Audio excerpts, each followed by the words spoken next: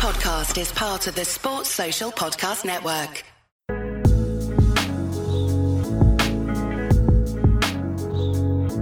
Hey, what's going on, everybody? This is the Talking Tactics podcast. This is our World Cup coverage. This is for Group B. My name's Daniel. It's your boy Double H Half Hope, bro. If you haven't listened to Group A yesterday, go back and listen to that. Over the course of this week, like tomorrow's going to be Group C, Friday's going to be Group D, and so on and so forth. So join us as we go through all of these interviews, as we go through all the groups and all the countries. Really appreciate it. Remember to follow us on Twitter, follow us on Facebook, follow us on SoundCloud, Instagram. Subscribe on iTunes if you haven't. Leave us a 5-star review. If it's 5 stars, we'll read it on episode 101 in a couple weeks' time. So Group B, you look at it and it's top heavy, but then the other two countries in the group are very interesting. So let's start with Portugal. All right. They're the European champions. You know, they have, I know you don't like Cristiano, but they have arguably best player in the world. I know people say Messi, but Cristiano's arguably the best, definitely the best goal scorer. Yeah. They have a guy who can win you games from nothing because he can score basically whenever he wants if he's given the service. So how do we see Portugal in this tournament? Do we feel like they're dark horses? Are they behind? Are they not quite dark horses? What is your opinion on Portugal? For me, I think they are the definitive dark horses for the tournament. Okay. You know, I think you can't put them in as favorites, but as Euro winners, I look at their squad, the blend of youth and experience. I think they're definitely a team that can just go under the radar. I think they are the quintessential dark horse. It's interesting, though. I mean, I kind of want to pinpoint like players like Bernardo Silva. I think they took Quaresma. Oh, no.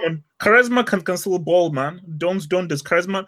I still feel, look, man, I think they're a team that you have to watch them. I think they can definitely do things, you know. So do you feel bad for like players like Renato Sanchez in Euro 2016? He was going to be like the next big thing in football. Then he goes to Bayern, then Swansea, and it just hasn't worked out for him. Like I couldn't have imagined after the Euro 2016, the goal he scored, all that kind of stuff, that the World Cup 2 years later and he's not in the squad.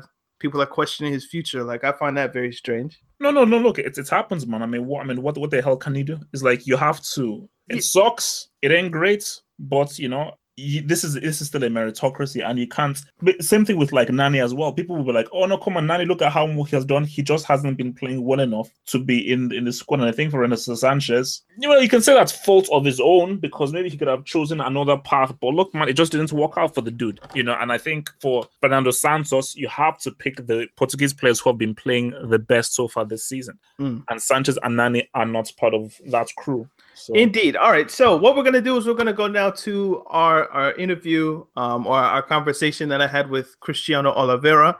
Yeah, we just had a really cool conversation. This is our interview with Cristiano. What's up, man? My name is Cristiano Oliveira. I'm a part of Three-Headed Monster on the Benfica podcast. Currently work at SiriusXM. Hosted a bunch of different podcasts and shows. So if you want to check out some of my work, check me out on Twitter at 10CO10, 10CO10. Then we can chit-chat a bit. The Portuguese team right now, they're rolling. They're sky high. You know, they won the Euro 2016. Obviously, the first major championship ever. Been part of finals. Obviously, 2004 at home. The Euro in Portugal at home. They lost to Greece. They've been part of a bunch of semifinals and other competitions. But right now, the national team is at all-time high. Cristiano Ronaldo. I mean, need I say any more? No, not really. I mean, the guy's crazy. Could you kind of talk to me about Portugal's path in qualification?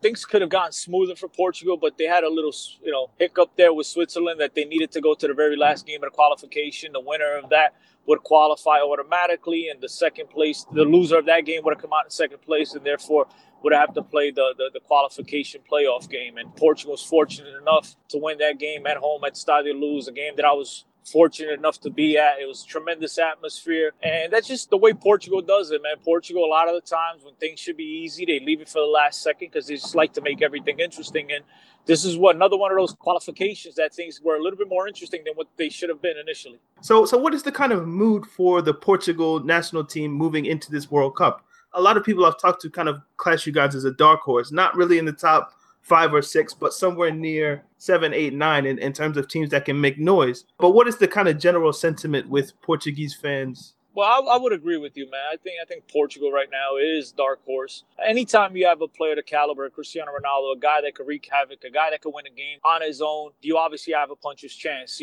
There are national teams where that are better 1 through 23, but I think Portugal, as they've shown throughout the qualification here, and as they showed in the Euro 2016, they play very compact defense. They have caliber players up and down the roster, but just when it comes to 1 through 23, there's at least 4 or 5 national teams that are better prepared for a tournament like what we're facing coming up now. The one difference maker, though, is Cristiano Ronaldo. I mean, anytime, like I said earlier, anytime you have a player of that caliber, a player that could end the game with any single touch, you stand the chance. And I think Portugal can go into this World Cup the same way that they did in the Euro, which is play defense and try to squeeze out 1-0 victories, because that's what Fernando Santos is known for. Are Portuguese fans looking for, like, we need to get out of the group, we need to be round of 16, quarterfinal, semifinal? What is the vibe in that sense? I think if you speak to a diehard Portuguese national team fan, right, diehard Portuguese person, obviously after winning the Euro in France, right now expectations are very high. I know some of the pundits and some of the experts don't want to put Portugal in the top echelon of clubs going into the World Cup, but if you speak to Portuguese people, if they were able to pull off the shocking victory against the home side, France, and pull off something that had never been accomplished, why not do it here at the World Cup? I know things are going to be much tougher, but the expectations are still sky high. And again, man, I keep going back to Cristiano Ronaldo. A lot of the people that don't follow on a daily basis, a lot of the people that don't know about the other teams, will still point to Cristiano Ronaldo. Yeah, but we have Cristiano Ronaldo. And you know what? To some extent, they're right. Anytime you have that kind of guy on your team, it's a tremendous advantage. And the group is a little bit tougher than I think people give it credit for. I think obviously Spain, everyone knows about Spain. They're right there. If they're not the favorite, they're right there alongside Germany to win the whole thing. But I think Iran plays quality football with the former Portuguese national team coach, a guy that won Portugal back-to-back youth World Cups with the golden generation with Luis Figo, Paulo Sousa, Rui Costa, João Pinto, those guys back in 1990. So he knows the Portuguese national team well. He knows how to set up for these guys. He coached a lot of these guys. He developed a lot of these guys. So that's not going to be a surprise to them. And then Morocco is a team that, if I'm not mistaken, they did not allow a goal throughout the whole qualifying. So they're a little bit better than people give them credit. So it's going to be tough, but I think that Portugal does have enough quality to at least get out of the group. And then from there on, man, look, it's a puncher's chance against everybody. It's a 50-50 chance against everybody else. And when you have Ronaldo, and I know I keep repeating myself, but I apologize, but when you have Ronaldo, you can't count yourself out. You're always going to be in every game. Yeah, so we know Cristiano is the strongest point of this Portuguese national team. What would you pinpoint as the weaknesses? Is it defense, midfield, just not enough goals outside of having Ronaldo? What would you say are the weak points for this team? Well, coming into the World Cup, the weak point is easily the center back pairing. I know Pepe, is a guy who's 35 years old. The guy who's been around the block. He's actually injured as we speak. He got injured for Besiktas against Galatasaray a week ago, if I'm not mistaken. So he's missing the finale of the season here for Besiktas, but should be ready for the World Cup. You have a kid in Ruben Diaz, a 20-year-old who's had a very good season for Benfica, a kid that not a lot of people expected much from, but he turned out to have a great season. So we're not even sure if he's going to be the center back pairing alongside Pepe, but I expect him to be. José Fonte, Bruno Alves. Those are the question marks, man. Like the outside backs, everybody is quality players. You have Cedric Soares, you have Ricardo from Futebol Clube do Porto, who had a tremendous year this year. Obviously, the best right back in Portugal this past season. You have Nelson Smith, who plays at Barcelona. You have João Cancelo, who's tearing it up at Inter Milan. And on the left side, you have Rafael Guerreiro, who was injured, I believe, for most of the season. Did not have a stellar season for Borussia Dortmund this year, but he should be ready to go come the World Cup time. So that should be our outside back. So the major question right now is by far the center back pairing. Who are you going to pair alongside a guy like Pepe? If you can kind of pinpoint players who maybe the world doesn't know that much about, that you feel like coming into this World Cup, they're really going to shine. Man, they're really going to shine. That I hope they're really going to shine. I mean, most of the guys you probably heard of. You got a guy like Bernardo Silva from Manchester City. That's the guy that has the magic in his feet, a guy that could link up play between midfield and the forwards, and a guy that can wreak havoc on his own and create. So that's a guy you definitely have to keep an eye for. Adrian Silva from AC Milan did not have a good year at all for AC Milan this season. He had, I believe, 5 goals, if I'm not mistaken.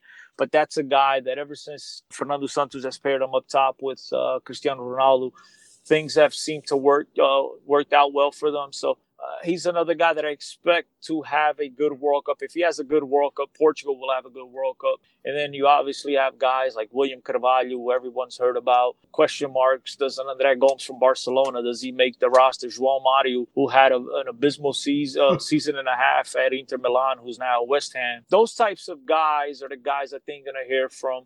If Portugal is to have a good World Cup, you need to have the João Mario. Again, like I said, Bernardo Silva to step up big time. William Carvalho to play stellar defensive center mid. Guys like that. But majority of the guys, like I mentioned, you've heard of them at some point or another. They were all a part of the team in France in 2016. Well, Bernardo actually wasn't. He was injured. But that's a guy that I think a lot of people have high expectations for. He had a really good season for Manchester City. There's really big hopes on this kid coming into this tournament. Do you think Cristiano Ronaldo needs to win this World Cup in order to validate himself in the annals of history, or do you think he's already done enough? I think he's already done enough. He's done enough to prove himself. I am Portuguese, and some Portuguese people probably hate me for saying this. Even if he wins the World Cup, to me, he's still not the greatest footballer of all time. That's a conversation for another day. But as far as Portuguese footballers go on the national team scale, he'll by far be the greatest to ever put on that shirt. All right. So who do you think's going to win the World Cup? Man, I really like Spain's chances. Obviously, they're in the same group as Portugal. So the one good thing about that is Portugal opened the tournament against Spain. And so get that game out of the way right away. And then hopefully they could play free football going forward against the Irans and the Moroccos of the world, and then just keep it going. I like Germany. I mean, how could you not like Germany? I mean, they're like 3 deep at every single position. They're absolutely stacked.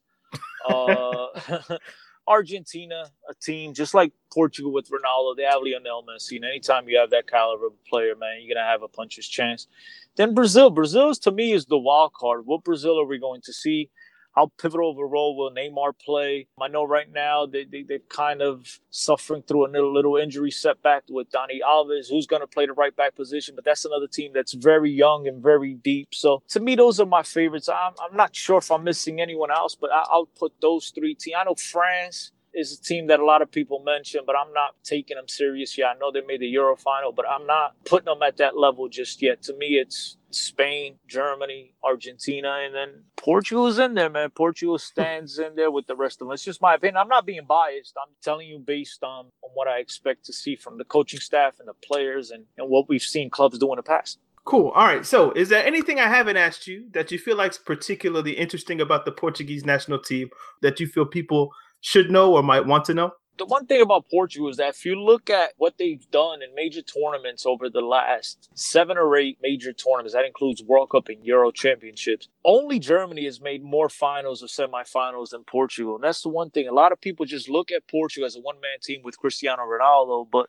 as I've told many people in the past, I think that they're a much deeper team than just Cristiano Ronaldo. Yes, he's the absolute superstar, and there's no one else on the roster at that level. But if you look up and down the Portugal roster 1 through 23, most of those players all play on big teams. They all play on the biggest teams in Europe. So these guys have all played at this level, and they've all played when the lights shine the brightest. So my one thing is just that message to the rest of the world that just Portugal's not just a one-man team. There's a lot of caliber, a lot of quality players throughout the rest of the roster. Now, Iran. Do you know anything about Iran? They had a very good qualification, and I think they maybe drew 1 game and lost 1 game, but they just had a very good. I remember a guy when I was doing the groups, he was saying to me, "Yeah, man, you should really do like a video on Iran's qualification because they were actually really good through qualification." So yeah, man. I mean, I didn't know much about Iran, which is why we hooked up with the Golbazan podcast, and I talked to Pejman. And, he just ran me through, the qualification, what Iranian football is, some players to watch, all that kind of stuff. So this is our interview with Pejman from the Golbazan podcast.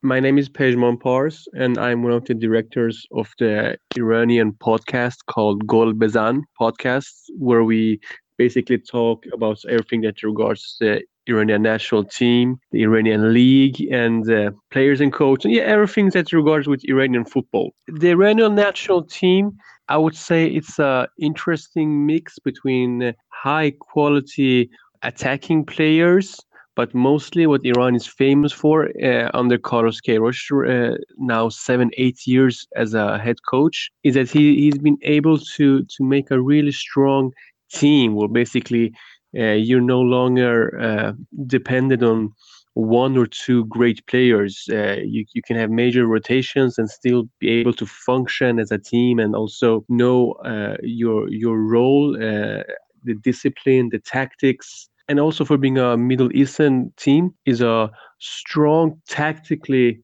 and disciplined team, something that maybe we're not that used of when it comes to Asian or at least Middle Eastern football. I would say that's the major Iranian team you will expect.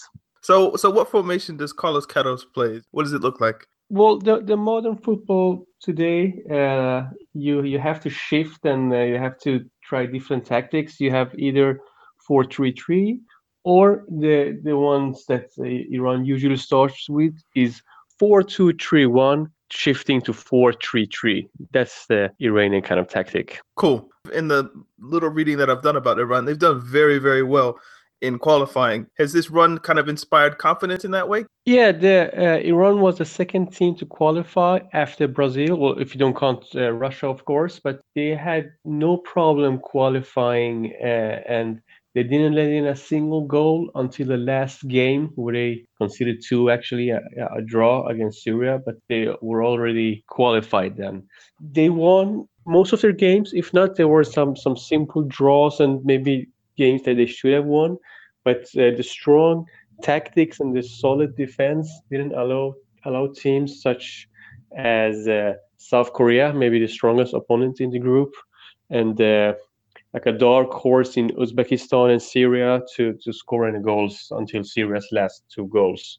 So they qualified with ease and in a real professional way, giving them almost over a year's time of preparation for the World Cup. The ease with which Iran has qualified for this World Cup, has that given the Iranian people and fans of the Iranian national team confidence that you can actually get out of this group? Because it's a very tough group, given Spain and Portugal are in it, and your first game is Morocco. Is there confidence with fans in the team, or are you guys still a bit worried about the tough group? Well, to be honest, before the draw, the federation and the coaching staff, they all had this goal that Iran should qualify. This is the fifth time they're participating in the World Cup, and they have never gone to the second round. That was before the draw. After the draw, they got maybe one of the toughest and hardest group in the entire World Cup. The aim is still to advance to the second round, but I think they understand now that losing against teams such as Portugal and Spain, you won't feel ashamed of doing that. So you have a do or die game against Morocco. So you have to win against Morocco and make a major upset against maybe Portugal, getting a draw. Portugal and Spain are going to play each other. So if let's say that Spain wins against Portugal in the first game and then beats Morocco, then the game against Iran, they will have 6 points and probably already qualified. Maybe they will let in the bench players. But then again, if you look at the bench of Spain, it's maybe one of the strongest benches in the entire World Cup. So the official stand is to qualify to the second round. But somehow I think people just demand not to lose against Morocco and hopefully play well against Spain and Portugal like they did in 2014 against Argentina and, of course, Nigeria. What are your expectations for the team, just personally speaking? I think if Iran managed to keep its head cool in the start of every game, like in 30, 45 minutes, at least 30 minutes, they will get some confidence and they will understand that, okay, we can actually defend ourselves and we can maybe play good and do some counterattacking against these strong teams. That would be Iran's recipe. And as I said, the games against Morocco is also do or die for Morocco as well, because they're in the same situation as Iran. They're also a strong, solid team. They went undefeated from their World Cup qualifiers as well. They didn't even concede a single goal. So you have two tactically disciplined teams from regions that usually are not that disciplined, but they have good players only. You depend only on them. But I think hopefully if Iran can score the first goal, I don't know, it must be a long, long time that Iran have scored the first goal and actually lost. I think you have to go back maybe 5, 6, 7 years to find a result like that. Yeah. Wow. If there's one player who you feel in the Iranian national team who you feel like this is going to be a great stage for them to prove themselves, who's one player that you feel like this is their time to shine? If it's okay, I think I have to choose two players because one would be when Iran is attacking and one will be when Iran is under pressure. So when Iran is attacking, you'll probably have Alireza Jahanbakhsh. He's a big star in Eredivisie in the Netherlands who plays for AZ Alkmaar. Right now he scored 15 goals. He's the second goal scorer of the league. He plays on the right in the midfield and often does some great assists or even dribbles himself into the middle of the plane and have a really nice right foot. He could be really good for getting those crosses to players such as Sardar Azmoun or Karim Ansarifard, or when we have corners, he can do some important crosses, giving Iran the possibility to score goals on free kicks as well, because that's something Iran is good at. But he's not as good in the defense, and I guess that Iran will play defensively maybe in all three games. And then a player such as Ehsan Hajsafi will be really important. He now plays for Olympiacos in Greece, and he will play probably as a central defender, midfielding defender in the 4-2-3-1. He will play as one of the number twos in the 4-2-3-1. He's a box-to-box player. He will be he will be like the heart of the team, making sure that the distance between the defenders and the midfielders in front of him won't be too far. He also have a really good left foot. He can score some really nice free kicks, and he also is good in these long throws that you see some teams have every now and then, and those are almost like free kicks. So that could be a secret weapon. Ehsan Hajsafi in the defense and Alireza Jahanbakhsh in the offense. What's one of the? Okay, I'm asking this to everyone I interview. Who do you think is going to win the World Cup? Oof, you need some luck. But I would go with two teams again, if it's okay. So I would say France or Spain. Because if you look at the squad that Spain have, it's like the talent, the experience, the depth. They have everything, and they have hungry players. When we saw Spain in the Euros last time, they didn't impress at all. They have such a good team that what they need to do is to be focused on being the best version of themselves. That's basically it, because the bench of Spain would make a great squad as well. So France was the first team you said. They're your favorites, really? The thing is, I always liked France since the World Cup '98. Me too. Like I'm leading France as well, because France is my team by default. So yeah, like Christophe Dugarry, Yuri Djorkaeff, Lilian Thuram. I don't know. They just stuck on me. Vicente Lizarazu. Since then, I always enjoyed France, and maybe they don't have the strongest squad, but they have a strong team enough to be able to beat any team in the World Cup. So we'll see. Okay. Is there anything that I haven't asked you that you think is really, really important or interesting that you think people would want to know about Iran? Maybe. The thing is, a lot of people don't know Iranian football, to be fair. Maybe they didn't even know a single player today. Some people maybe know Ali Daei back in the days, or Ali Karimi, or maybe they know Mehdi Mahdavikia. But I would say, or the good thing about Iran today is that you have such a strong team that no team, not even Portugal or Spain, will have an easy time against Iran. Carlos Queiroz have made wonders with the national team, making sure that the lack of good players that Iran maybe have. You can instead find that in the well-disciplined and the well-organized team. And today, Iran have plenty of good players up front. I mean, as I said, Jahan Bakhsh, 15 goals in Eredivisie. Karim Ansarifard, 14 goals in Greece so far. Kaveh Rezai, he might not even make the squad, and he's already scored 13 goals in the Jupiler League in Belgium. We have a super talent, or maybe he's too old, talent now. He's 23 now. Azmoun, who's got an amazing track record in the national team with, I think, like 23 goals in 31 games or something like that. So Iran have plenty of good goal scorers. The only problem is, will they be able to prove that in the World Cup against strong teams? We're going to go North Africa, and we're going to talk about Morocco. Their MVP is their coach. I think it's Hervé Renard. Won the Nations Cup with Zambia, I believe. And Ivory Coast. And Ivory Coast. But I think the one with Zambia was far more impressive. Even in the last Nations Cup, they were very unlucky. I think they lost to Egypt.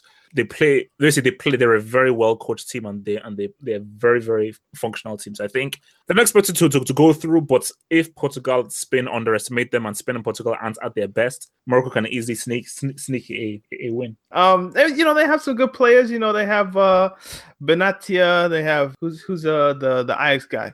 Hakim Ziyech from Ajax is probably going to get his big move. I mean, they have some talented players. It's a shame that they're in a group with Portugal and Spain. But, their coach, as you say, I mean, their coach is really good. So maybe he can get something from them that people might not expect. But this is going to be our interview or our conversation with Jalal Bounwar, who's based in Casablanca. A nice spot. I mean, we had a really cool conversation. He was super hyped about Morocco's chances. So this is our conversation with Jalal. So it's Jalal Bounwar, Moroccan journalist based in Casablanca. I work for almarsadpro.com. It's a Moroccan website that is interested in Moroccan players in all over the world, bringing to the Moroccan fans the news of Moroccan players who play in all over the world. Concerning the Moroccan national team, I think our style, it's 4-5-1, and sometimes we change it into 4-4-2 in the second half of the match. We play as one group. We have talented players, but we try to play as one group. So if you ask me about what is important in our team, it's the spirit of the group. We have a strong spirit group that is very strong concerning the defense, and also it's very strong in the midfield. So we have quality players. So we focus a lot on organizing our games from the defense. So let's see, concerning, for example, the qualification stage, we haven't received any goal. Defensively, we are strong, but we focus a lot on the midfield. We have quality players who organize the game. We don't have one attacker, but maybe that midfield can bring us maybe to score. And also, we may even defenses can score maybe. That's very important for us. Could you kind of talk to me about your qualification group and what it was like going through Gabon, Mali, Ivory Coast? The group of Morocco in the qualification was the strongest one because there were very strong African nations, like, for example, Ivory Coast, with its quality players, like, for example, Aubameyang's Gabon and also Mali. So Morocco came on the top of the group after beating Mali 6-0 in Morocco. And Mali, they have very good players. And also we won 2-0 inside Abidjan, Ivory Coast with very good players. And also we were able to score on Gabon here in Morocco 3-0 in Morocco. So that was really very important for us. In fact, we have got a very good coach, Hervé Renard, who knows a lot about African football. He has already got 2 African titles with Zambia and also with Ivory Coast. So when he came to our national team, he tried a lot to create a new spirit, a new style, a new spirit of playing that is based on giving a lot for the national team, giving a lot for Morocco. And I think all players who join the national team, they play well. All of them, they give a lot because of that spirit that we have in the national team now. It was great for us to be top of our group, and we had no goal in our defense, so that was very good for us. Wow. 20 years of being absent from the World Cup. From 1998, that was organized in France. Morocco has not been able to play in the World Cup till this generation of football players who play in all over the world. You know what? You spoke about Renard, just kind of the confidence that he's given the team. I'm curious about just kind of the Moroccan people. How do they see the team? Obviously, you guys have a very, very tough group with Spain, Portugal. Your first game is against Iran. What is the mood in Morocco, that kind of expectations for this World Cup? Is it just don't embarrass yourself, or is it more like, okay, we can do something? Let's be honest with you. We have participated in so many tournaments and championships. And let me be frank with you and tell you that maybe it's the first time that Moroccan people, if you ask them about the national team, they are satisfied. Maybe 2 years ago, 3 years ago, and before, they were not. But now, if you ask any Moroccan fan interested in football about the national team, they say, yes, we do trust our national team. And we are satisfied. Why? Because it's the first time that we can see we see players who give everything for the team, and that's very important. So we know that it's very hard group with Spain, Portugal, and Iran, but also we have quality players like Mehdi Banatia, who plays in the Juve, like Hakim Ziyech in Amsterdam, like Soufiane Boufal in Southampton, like other quality players playing in very strong championships in the world. So I think if we are able to win the first match against Iran, and we get 3 points, then we can play versus Portugal and also versus Spain, and we can maybe try to look for victory. Why not? In the preparation before the World Cup 3 weeks ago, we played against Serbia, and you know the Serbian team, and we won 2-0. We won 2-0 against Serbia, and that was very good. And also we played against Uzbekistan, and we won also against Uzbekistan. So I think that the national team, Moroccan national team, is strong. We won against Serbia 2-1. So I think it's strong, and Moroccan people are really crazy about this team. And so many Moroccan fans have booked their tickets to attend the World Cup in Russia, and even Moroccan immigrants in Europe, they are going to attend this World Cup, and we will be behind the national team, and we trust them. And I think we can even beat Portugal. Why not? And we look for a victory against, or for a surprise against Spain. So football is 90 minutes. So we can do something in the World Cup. And not only me who's saying this. Before talking to you, I was reading an article by a world-class newspaper. They were talking about Morocco as they may make noise in the World Cup, like that. That was the title. Morocco may make noise in the World Cup. Like if you remember Costa Rica in the previous World Cup, they are talking now about Morocco. Why? Because we have very good team and strong team, and they play very well, and we have very good players, so that's very important for us. So the match is 90 minutes. You know, you guys are going to be playing very, very big teams. People are going to be watching Portugal. They're going to be watching Spain all through the tournament. Is there one Moroccan player that you can pinpoint that, like, this guy's really going to impress, and he could get his move somewhere to a big club? In Morocco, a player who plays in the Moroccan league, his name is Ayoub El-Kaabi. He was the top scorer of the last African Championship Cup, and we think that he will be playing in the World Cup with Morocco, and I think he will move to a big club. There are other players like, for example, the striker of Al Ahly in Egypt, Walid Azaro, and I think after World Cup he will be moving to another team. There is another player whose name is Ghanem Sayes. He plays for Wolverhampton. I think after the World Cup he will be in a better club and a strong club. Now they will be in the Premier League next season, so his team will be in the Premier League. But I think that he will move to a big club. Even Hakim Ziyech, who plays in Ajax Amsterdam, Hakim Ziyech after the World Cup, I'm sure that they will move to another club, maybe in England or maybe in Spain or in Italy. So we have quality players, and I think that they must keep the spirit and keep the work up and try to work hard and to concentrate and to keep this dream, a dream of a nation, a dream of a whole country, a country that is really crazy about football. How far does Morocco get? If you had to give me like a group, do they get past the group stage, round of 16, quarterfinal? Like, what is your expectation personally? I think we will move. So I think that Spain and Morocco will make it to the 16, and I think we will play in the second round. We will play in the at least the sixth. I think the second round, the 16s. I think one. Who do you think is going to win the World Cup? Who is going to win the World Cup? Of course, I'm not going to tell you Morocco, but I'm going to tell you. I'm going to tell you maybe Brazil. But I think after 10 years or 14 years, Brazil is always back. So there was Germany, and I think before Germany it was Spain, and I think it's time now back for Brazil. Yeah, that's the law of football, maybe. All right, last question. I'm asking this to everyone as well. Is there something that I haven't asked you that you think is very interesting about the Moroccan national team that you think people would want to know?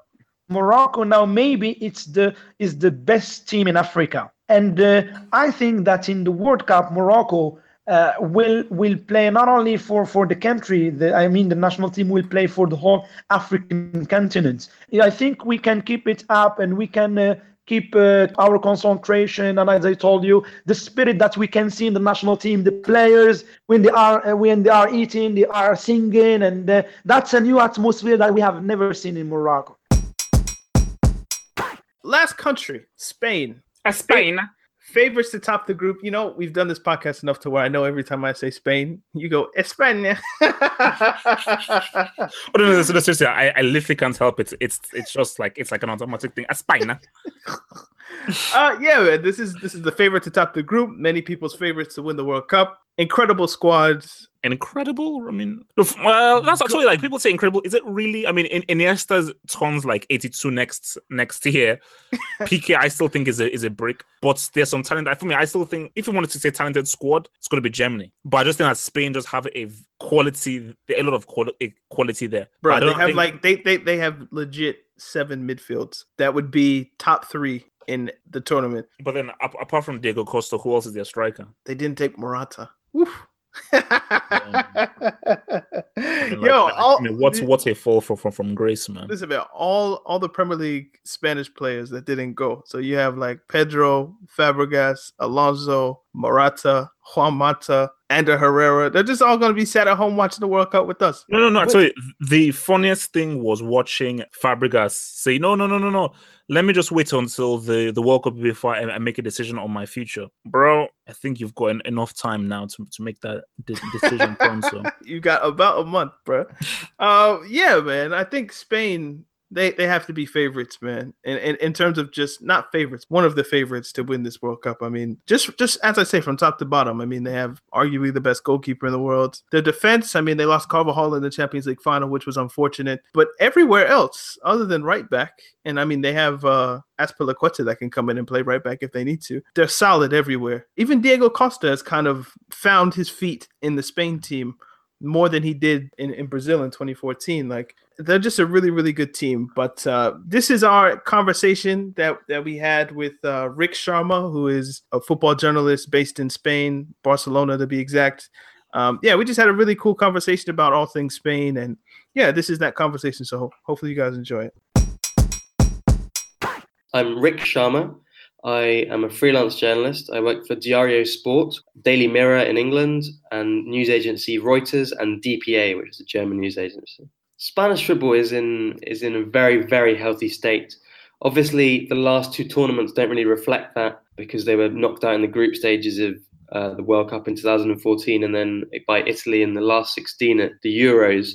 But with new coach Julian Lopetegui, who's been in charge for a couple of years now, they've got back to the level they were at when they won the World Cup in 2010. They won 9 out of 10 games in the group, scored I think 36 goals in that over those games, looked more or less unbeatable. They had a recent friendly against Argentina, which they won 6-1, which I think kind of got everyone in the world to sit up and pay attention to the fact that Spain are back.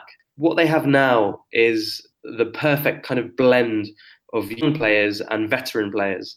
In the last couple of tournaments, I think Vicente Del Bosque, the previous coach, used too many sort of players that he trusted and he relied on and he loved, which is, you can understand it from his point of view, but ultimately that change needed to happen, the team needed to be refreshed. And that's what we've got now. We've got the mix of sort of Andres Iniestas, Busquets, Ramos, Gerard Piqué, and those kind of players who've been there and done that, and they know how everything works, and how the World Cup works, and they know how to sort of deal with the boredom that you get at a tournament and the cabin fever almost of being cooped up somewhere. But then you have the young players like Marco Asensio. Lucas Vázquez is not that young, but in terms of international football, he's more or less a baby. He's just getting into it. The players who are excited, the players who have not won anything in the international stage and who are desperate to do so. And it's just a wonderful blend, and I think that makes Spain a very potent threat. So this is the first tournament since the World Cup 2010 where Del Bosque isn't in charge.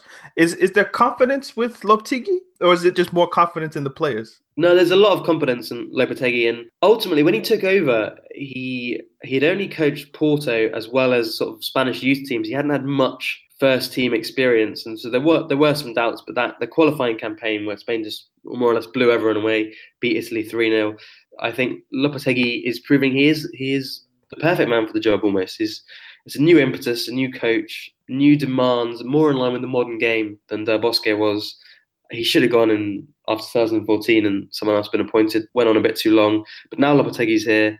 Unlike Del Bosque, who sort of relied on the players that he knew and liked, and the ones almost that played in Spain and that he could watch and not have to bother going anywhere, Lopetegui's been much more active in terms of travelling to watch players and looking at, sort of maybe the Chelsea players in Marcos Alonso and Morata, or that he was at Madrid, and Fabregas and all that, and more willing to look abroad for Spanish players than Del Bosque was.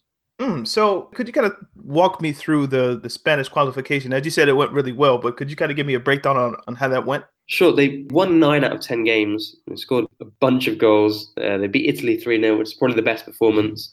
And that was kind of the game where Isco scored 2 goals in that game, and that was kind of the game where we realised that although at Real Madrid Isco isn't a particularly important player, he's not always selected, we realised that Isco is pretty important for Julian Lopetegui's team because he's the player that brings the magic to that team. And I think almost using Isco as a prism, you can see the team of how it works. It's that Isco is a star player shows that it's not a team where you're relying on individuals. It's a team where, like when they were at their best in 2010, it's not a team where you can pick up one player and say, that's a star player. It's a team where the whole team is strong. The strength and depth is unbelievable. We saw that over the qualifying campaign. Take away Spain's first choice midfield and you can put another midfield in, which is still better than practically any other midfield at the tournament. If you kind of combine those two questions, or kind of your points there, where there's confidence in the manager, there's confidence in the team. Spain played well in World Cup qualification. What are the general expectations? Is it to win the World Cup? Is it to get to a final? Like, what would you say is the vibe in Spain for this particular team? For sure, it's to get to the last 4, the semi-finals. Obviously, Spain, I would say they're in the strongest 4 teams, with France, Germany and Brazil probably be the teams to say are the strongest at this tournament. And anything less than that would be disappointing because of how impressive they've been in the qualifying campaign. I mean, if they get to the final and lose, I don't think people will be saying Spain have messed up here. I think they'll say, we're back. It'll be disappointing for people in Spain, but we're back. We're now the team that gets to the final. We're now the team that you think is going to go on and win the tournament. Semi-final, again, similar. I think if you get knocked out of the quarterfinals, I don't think they'll be happy with that. That's not acceptable. The semi-final is sort of the bare minimum. So if we could kind of look on the pitch for a second, I'm looking at Spain's striker situation. I've always had questions about whether Diego Costa is a match for this team. He doesn't seem like a player that fits into that kind of Barcelona system, which I feel like the Spain national team is kind of co-opted and used. But then you look at other options like Alvaro Morata. He doesn't seem in form at the moment. What is their striker situation? Is it going to be like more false 9? Is it going to be like, what does that look like, I guess is my question. It's definitely the most interesting area of the team. Everything else is more or less set in stone. The striker situation is the hot topic, really. And like you say, I mean, the options are good. The players are good, but none of the players that could be picked kind of fit the exact sort of Spain style, right? In the same way that maybe David Villa did. And I mean, he was in a squad recently, so I guess he is an option, but I don't think they will bring him to the World Cup. I think that's more or less done and dusted. The players they could bring, they'll bring 3 players out of Diego Costa, Alvaro Morata, Iago Aspas, and Rodrigo, the Valencia striker. With Diego Costa, if he goes to the World Cup, which he almost certainly will, he'll probably start. it's not worth bringing Costa if you're not going to start him. I was speaking to someone who was at the World Cup in 2014, and they said they were in the Spain camp and they were watching the Spain training sessions. That Costa was kind of just a bit lost. He didn't really belong.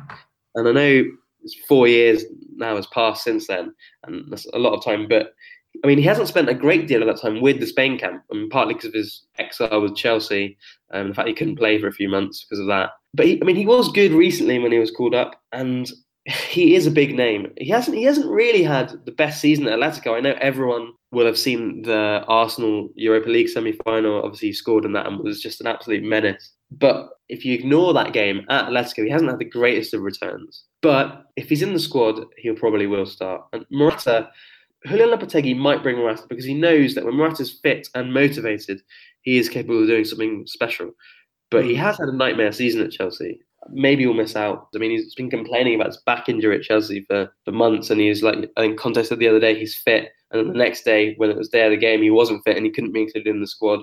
Something very strange going on there with Morata. If neither Costa nor Morata nor Aspas or Rodrigo are turning out to be any good, then it wouldn't surprise me if Lopetegui did revert to false nine sort of role with maybe David Silva up front or something like that, if things aren't going well with the strikers. Are there any players who maybe, because we generally know who the Spain team is, but are there any players who are on the outside looking in that you feel like if they made it into the 23 that they could have a really good World Cup?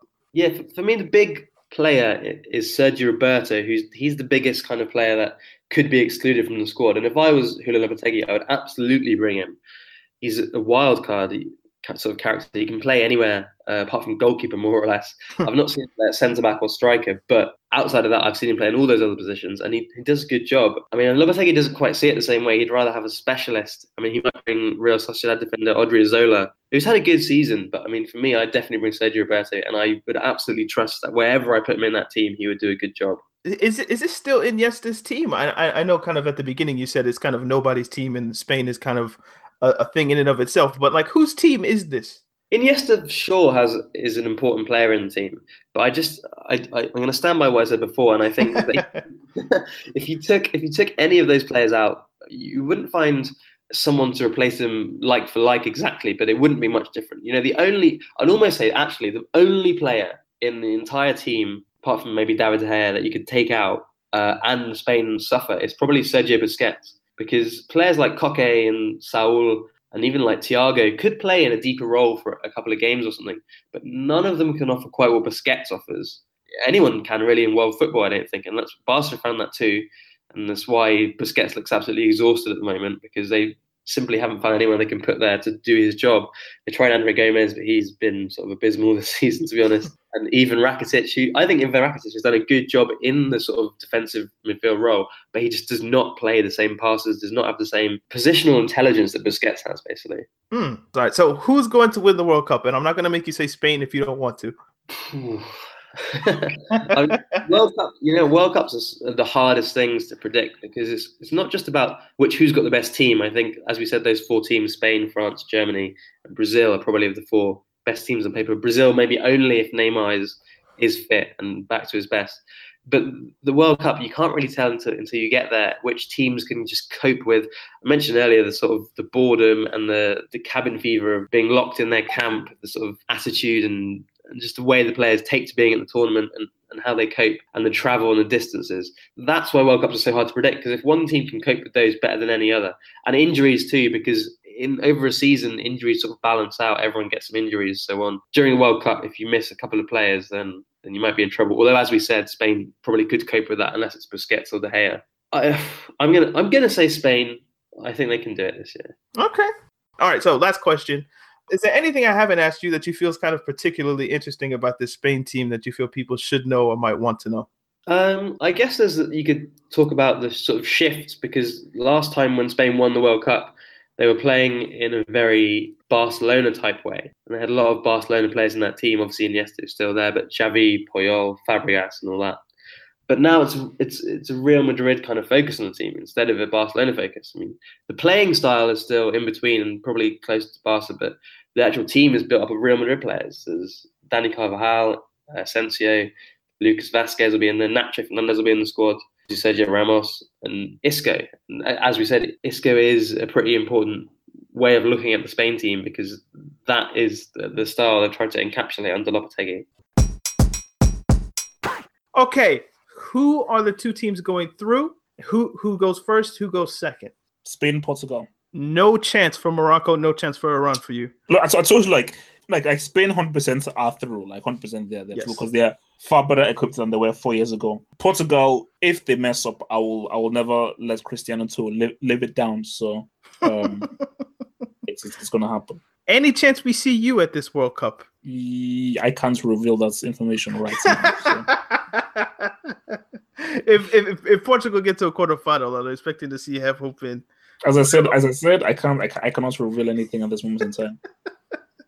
I mean, I agree. I don't think there's any other. I mean, I was trying to see if I could get you to say Morocco or Iran, but I can't personally. Yeah, it's Spain, Portugal.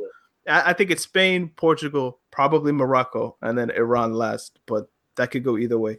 So yeah, that's our Group B preview. Again, thank you to Cristiano, Jalil, Pejman, and Rick. We really appreciate you guys coming on. The links to their Twitter are all going to be in the description of the podcast. We're at Talking Tactics on Twitter, Facebook, Instagram. I'm at Daniel to Look. Half Hope is at Half Hope Hot. Indeed. You can subscribe to the Half Hope Football Hut if you feel like it. Remember to leave iTunes reviews. If it's 5 stars, we'll read it on the podcast in a couple weeks. This is Group B. Group C comes out tomorrow. Group A came out yesterday. So stay in tune with us. And yeah, we'll see you guys tomorrow. Peace. Peace. Sports Social Podcast Network.